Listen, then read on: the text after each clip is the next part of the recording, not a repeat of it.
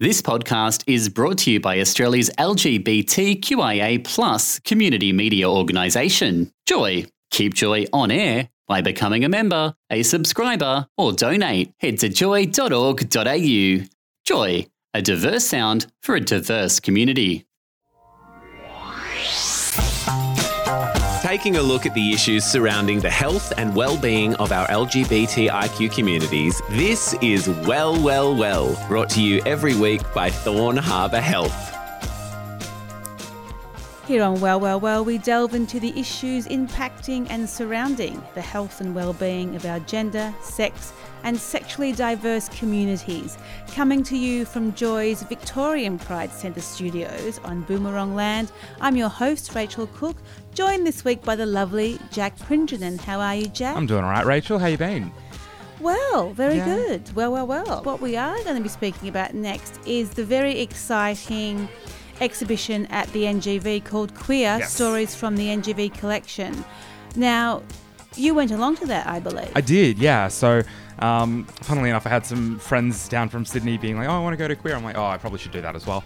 So that it takes up the whole third floor of NGV.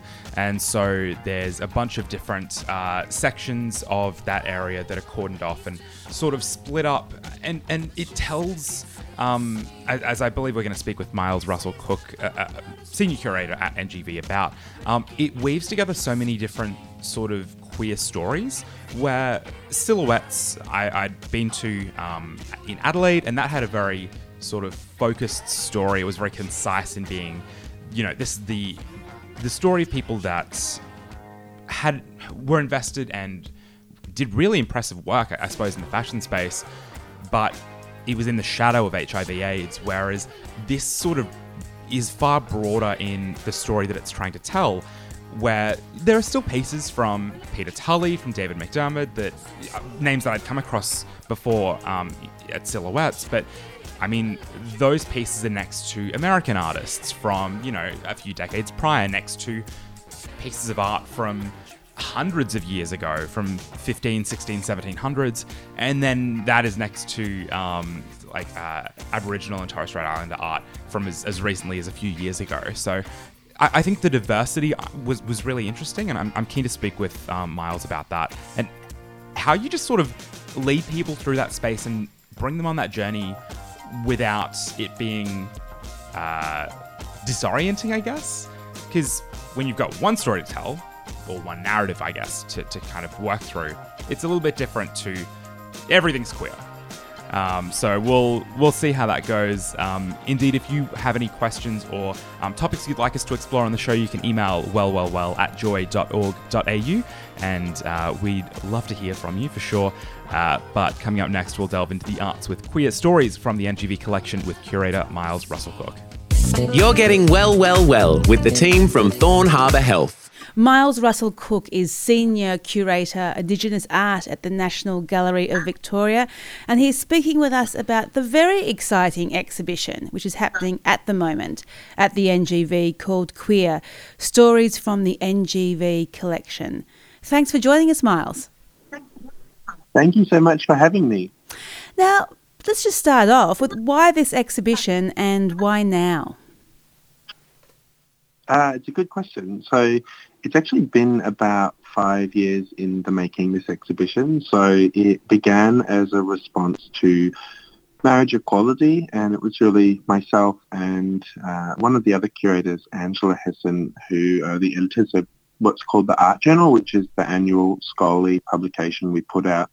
And we were looking at doing a themed issue that responded to marriage equality, and it was going to be about 6 essays. So 6 stories from the collection kind of themed around queer.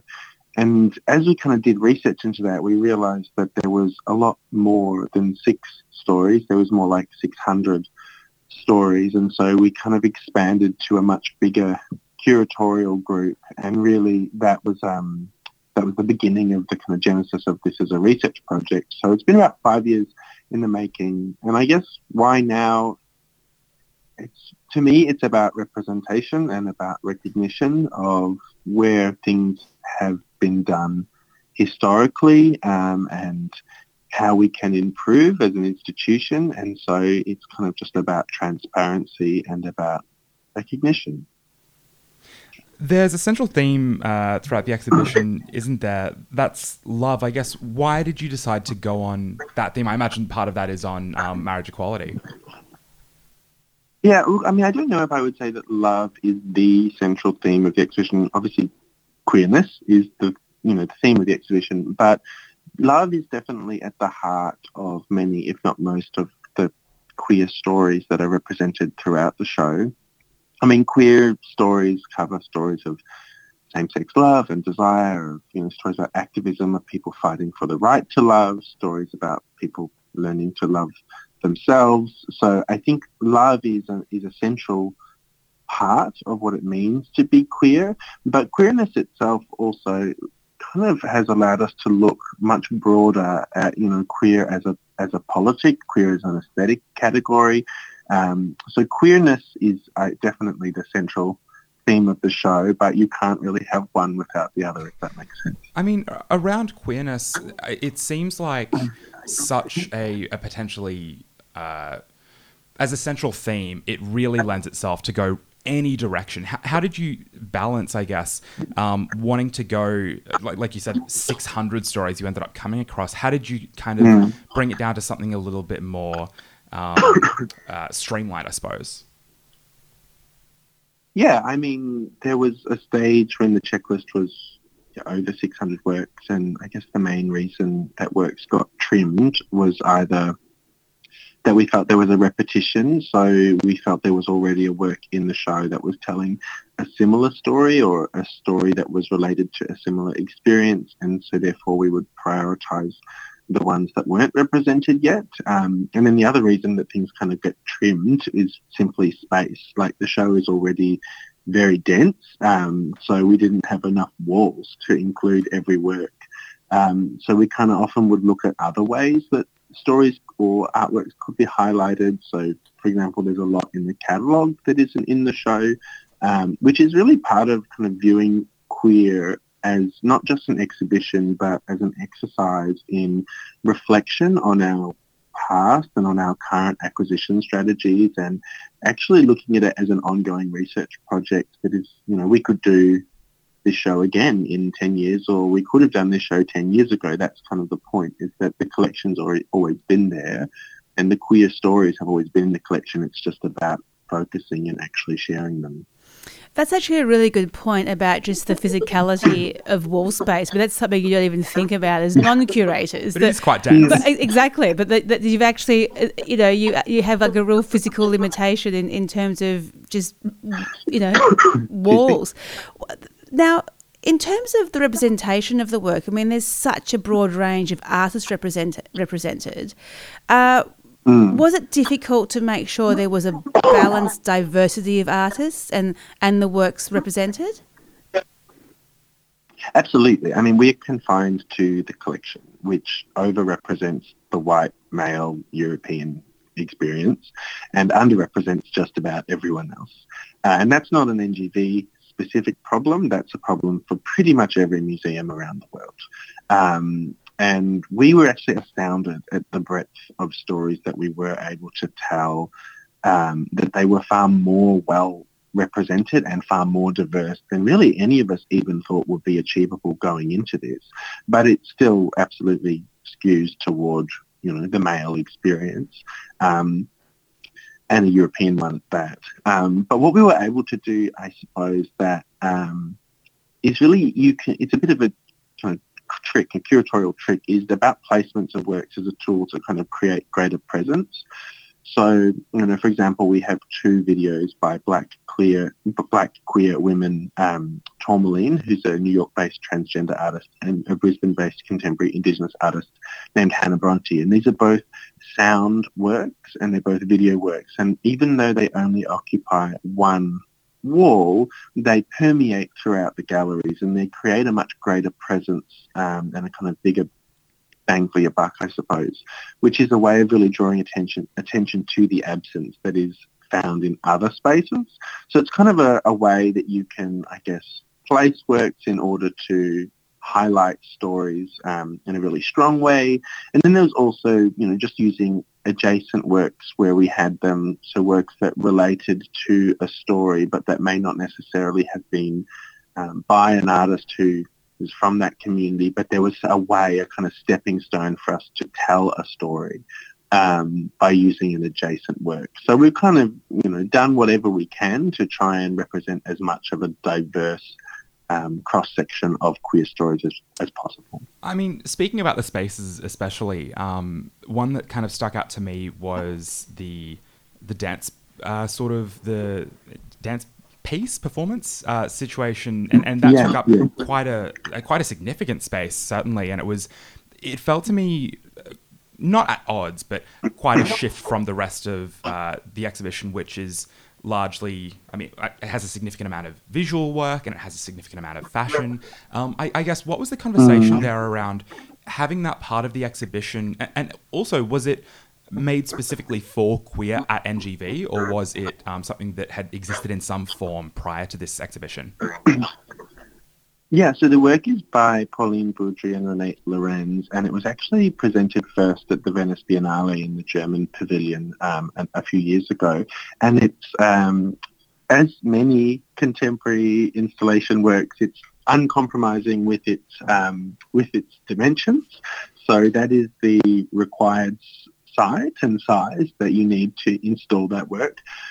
And we really found that it was just such an important story, and it was such an important way to transport people into a nightclub, but also make that really powerful conversation about moving backwards and forwards and regression as a way of progression that we felt resonated very strongly with a lot of the other queer stories throughout the exhibition, that it felt, even though it took up so much space and wall space was absolutely at a premium, that it was incredibly important. And also just as a visitor experience, you want to have that kind of shift from being in a very dense gallery where you can spend a lot of time reading and a lot of time having an encounter with works, to maybe a more contemplative space. So it just felt like that was a really natural work and just such a great thing to have in the collection to be able to get at. Here on Well, we're speaking with Miles Russell-Cook, Senior Curator at the National Gallery of Victoria, speaking about queer. Stick with us, we've got more coming up in just a moment. Sexual health, mental health, and the overall well-being of our LGBTIQ communities. You're listening to Well. Here on Well, Jack and Rachel are with you, speaking with Miles Russell-Cook about queer stories from the NGV collection. I guess, Miles, like we were speaking about earlier, there is such a diverse range of stories as part of queer. Can you walk us through some of the artists included in queer whose work deals with the HIV/AIDS epidemic? Absolutely. So there are many artists whose work resonates with stories from the HIV and AIDS epidemic. We have international AIDS art heroes like, Keith Haring and David Wojnarowicz. There's contemporary artists and activist Tourmaline, whose film Atlantic is a Sea of Bones follows Egypt LaBeija, who's a New York-based performer. And that's really a film that's a way to reveal how, I suppose, historic and systemic violence, such as, policing and killing of Black, queer, trans people, continues to affect contemporary landscape, and how that's inextricably linked to the AIDS epidemic and to HIV. And there's also works by fantastic contemporary Indigenous artists. There's Aaron Meeks, as well as Peter Waples-Crowe, who were both very heavily involved in Indigenous and HIV health and support. I'm trying to think who else we've got. Obviously there's amazing Australian artists like David McDermott and Peter Tully and Ross T. Smith and William Yang, whose work has explored, I guess, the changing experiences of the gay scene during HIV and AIDS.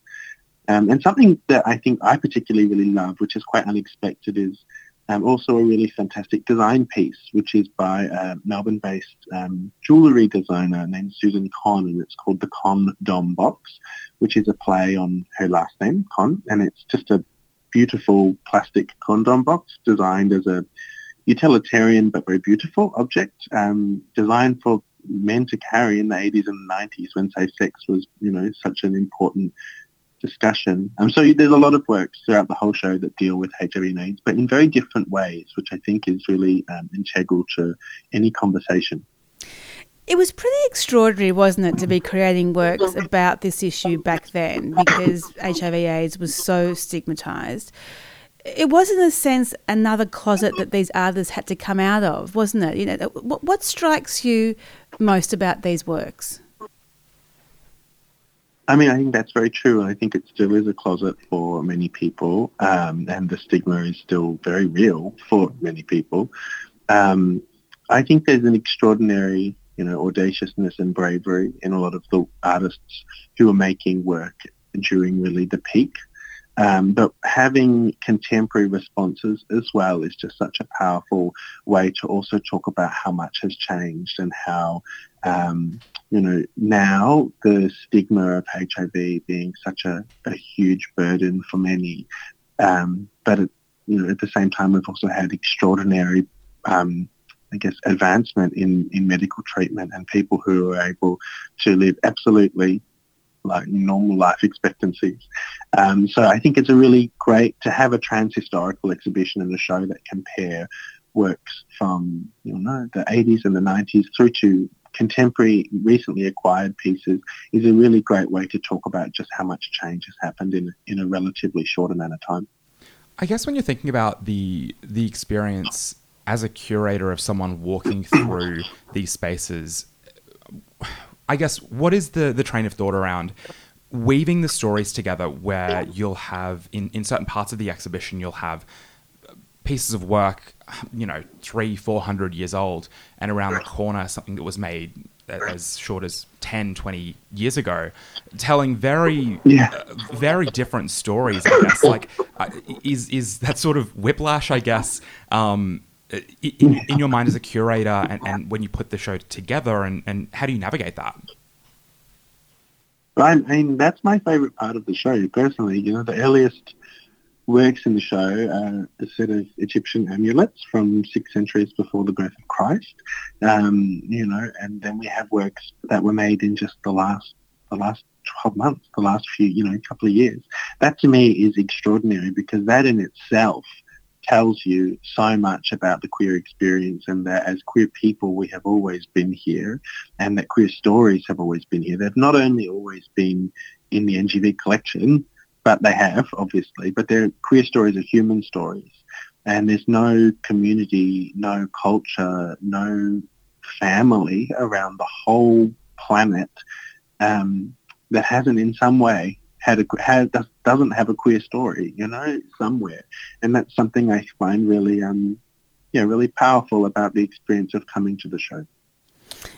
Absolutely, and it's all about representation, which, as we're talking about, is so broad at this exhibition. Just going back to the work that is around the AIDS epidemic, for people that didn't live through the worst of it in this country, who are going to see the exhibition, what are you hoping that they might, take away from looking at those works in particular?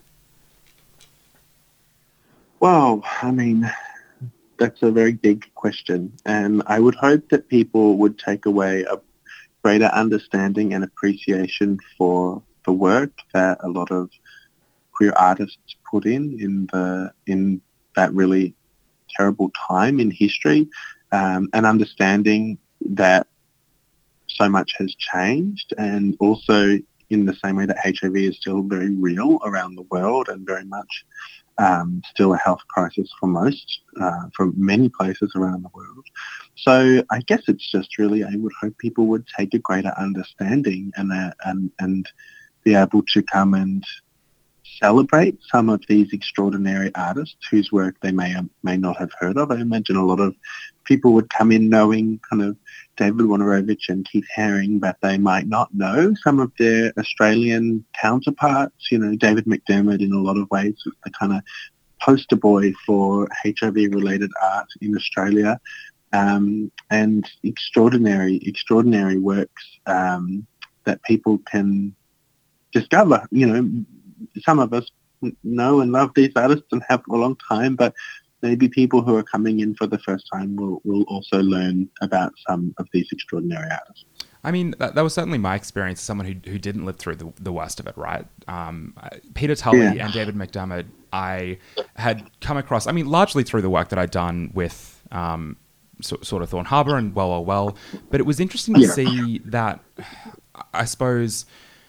So, I mean, we have an exhibition, Silhouettes, in Adelaide that one of our team members, Sky, has worked on. And it was interesting to see their work through, I guess, a different lens, because alongside a lot of the Australian artists, a lot of the American artists that were leading the charge in that part of the world at that time, I hadn't come across much of their work. I hadn't really, I wasn't as much across it. And so it was interesting to see the cross-section, I guess, of more broadly pop culture with HIV/AIDS activism. I recall specifically one artist speaking about an actor that sort of acted in quite macho sort of roles, but personally didn't really have that sort of tendency, I guess. Yeah, I mean, trying to bring all of those different... You said that the queer experience is so incredibly diverse, but I mean... How the hell do you try and bring such different cultural experiences together to form something that is really a cohesive narrative? It's so true. And I guess that's, as queer people, we have one thing in common, and that is the experience of being queer and of it's like, I was thinking about this the other day, how all marginalised communities around the planet have one thing in common, and that's the experience of being marginalised. And so we often talk about intersectionality as a theme throughout the show as well. And that's kind of looking at the interlocking matrix of oppression that's experienced by marginalised communities around the world, and whether that's being marginalised on the basis of sexuality or of race or socioeconomic experience or whatever it is. The experience of being marginalised is something that unites us. And I think that's a really powerful part of looking at the collection in this way, is that we've really been able to bring together such a strong body of works that resonate with our community. And I think, for a lot of us as queer people, we're also used to going to museums and looking for these stories and them not being on labels. I remember that film, you might have seen it, it's called The Celluloid Closet. And it's kind of looking at all of the coded queer messaging in Hollywood, that we as queer people, we knew how to find a queer coded character in a film. They didn't have to specifically say they were queer. We knew they were queer. And we, in the same way, I think, are used to going to museums, going to collections and looking for queer stories or whispering to one another, this artist actually, and having this kind of amazing, ability to seek ourselves out. And so that's what I love so much about the show, is that these stories have always been there. It's just the first time we've put them on the label. A great example would be we've put out our etching of William Shakespeare many times to tell the story of William Shakespeare. This time we're telling the story of his boyfriend. And, that's a fantastic thing, I think. That's such a great analogy, the celluloid closet, because there was all this coded language that was used and coded symbolism as well. I remember one in particular, I think, is it the Maltese Falcon, where it's like one of the characters looks like they're performing fellatio on a cane, a walking stick, I think. Yeah. And that being really true, that it's so nice to go to an exhibition where we're not looking for codes, where it's right there in front of our face. Yeah. Could you talk us through one of the pieces which is a favourite of mine, which is Stuck on You? I love that work. It's so funny. So many people have really responded. So the work by an artist named Dylan Mooney, who's a Yuwi Tosha Islander and South Sea Islander man from Mackay in North Queensland. And he's actually the youngest artist represented in the exhibition. And I am completely astounded by how much this work has resonated with people. And also when we shared this work, we shared it on our Instagram, and you see various kind of responses. I remember when Dylan's work was shared by Instagram Official, they got however many hundreds of millions of followers. And it was just flooded. The comments were just flooded with both rainbow emojis and rainbow flags, but also just the most extreme homophobia. And this work, to me, that is one of the most gentle and tender works in the show. How that could incite any strong homophobic response from anyone. It is literally a digital work. He's made it on his iPad of two young Aboriginal boys hugging. It's the most beautiful and most simple and most tender. It's not about, I guess, erotic love. It's just about tender love and gentle love. And yet it really kind of has stirred up some extraordinary responses, which I guess in one way is a really nice reminder about the importance of why we're doing a show like this, because around the world there are still many people who, around Australia, there are still many people who don't share in any kind of acceptance or understanding. But yeah, it's one of my favourite works too. You were talking about how the queer experience, I guess, is always evolving, right? And that you could have, this exhibition could have been held 10 years ago and it could be held in 10 years' time and look completely different. What are some of the stories that you would have liked to included potentially or think that people could look into a little bit more if they're curious after coming away from queer and want to kind of experience that in some other way? What other stories are out there that you weren't able to have as part of this exhibition? Well, I think that there's no question that the trans experience is severely underrepresented in this exhibition and in the collection. And part of the, by putting a limitation on the checklist that we were only going to use works that were in the collection or that were already being acquired, that really shines a very bright light on the gaps in the collection. And those gaps, really through a project like this, we become accountable to addressing them because we need a collection that represents the audience that comes to visit it, that is, constantly pushing itself to become encyclopedic, which is probably not ever possible, but certainly that's an experience that I would be very excited to see how that develops over the next 10 years and how the collection actually focuses in to tell trans stories and to acquire more trans artists because it is an underrepresented part of the show for sure. But, there's so much in the show that we've been able to kind of, in a similar way, say, I'd love to see how this informs our ongoing acquisitions strategy, which it already has and already is. Whether or not you need to do another queer show in 10 years, but maybe it just means that every time we do any show into the future, you can expect to see a lot more queer artists included. Queer Stories from the NGV collection is at NGV International Level 3 now until August 21st. Miles Russell Cook, Senior Curator of Indigenous Art at NGV. Thank you so much for joining us this episode on Well. Thanks so much. You're getting well with the team from Thorn Harbour Health.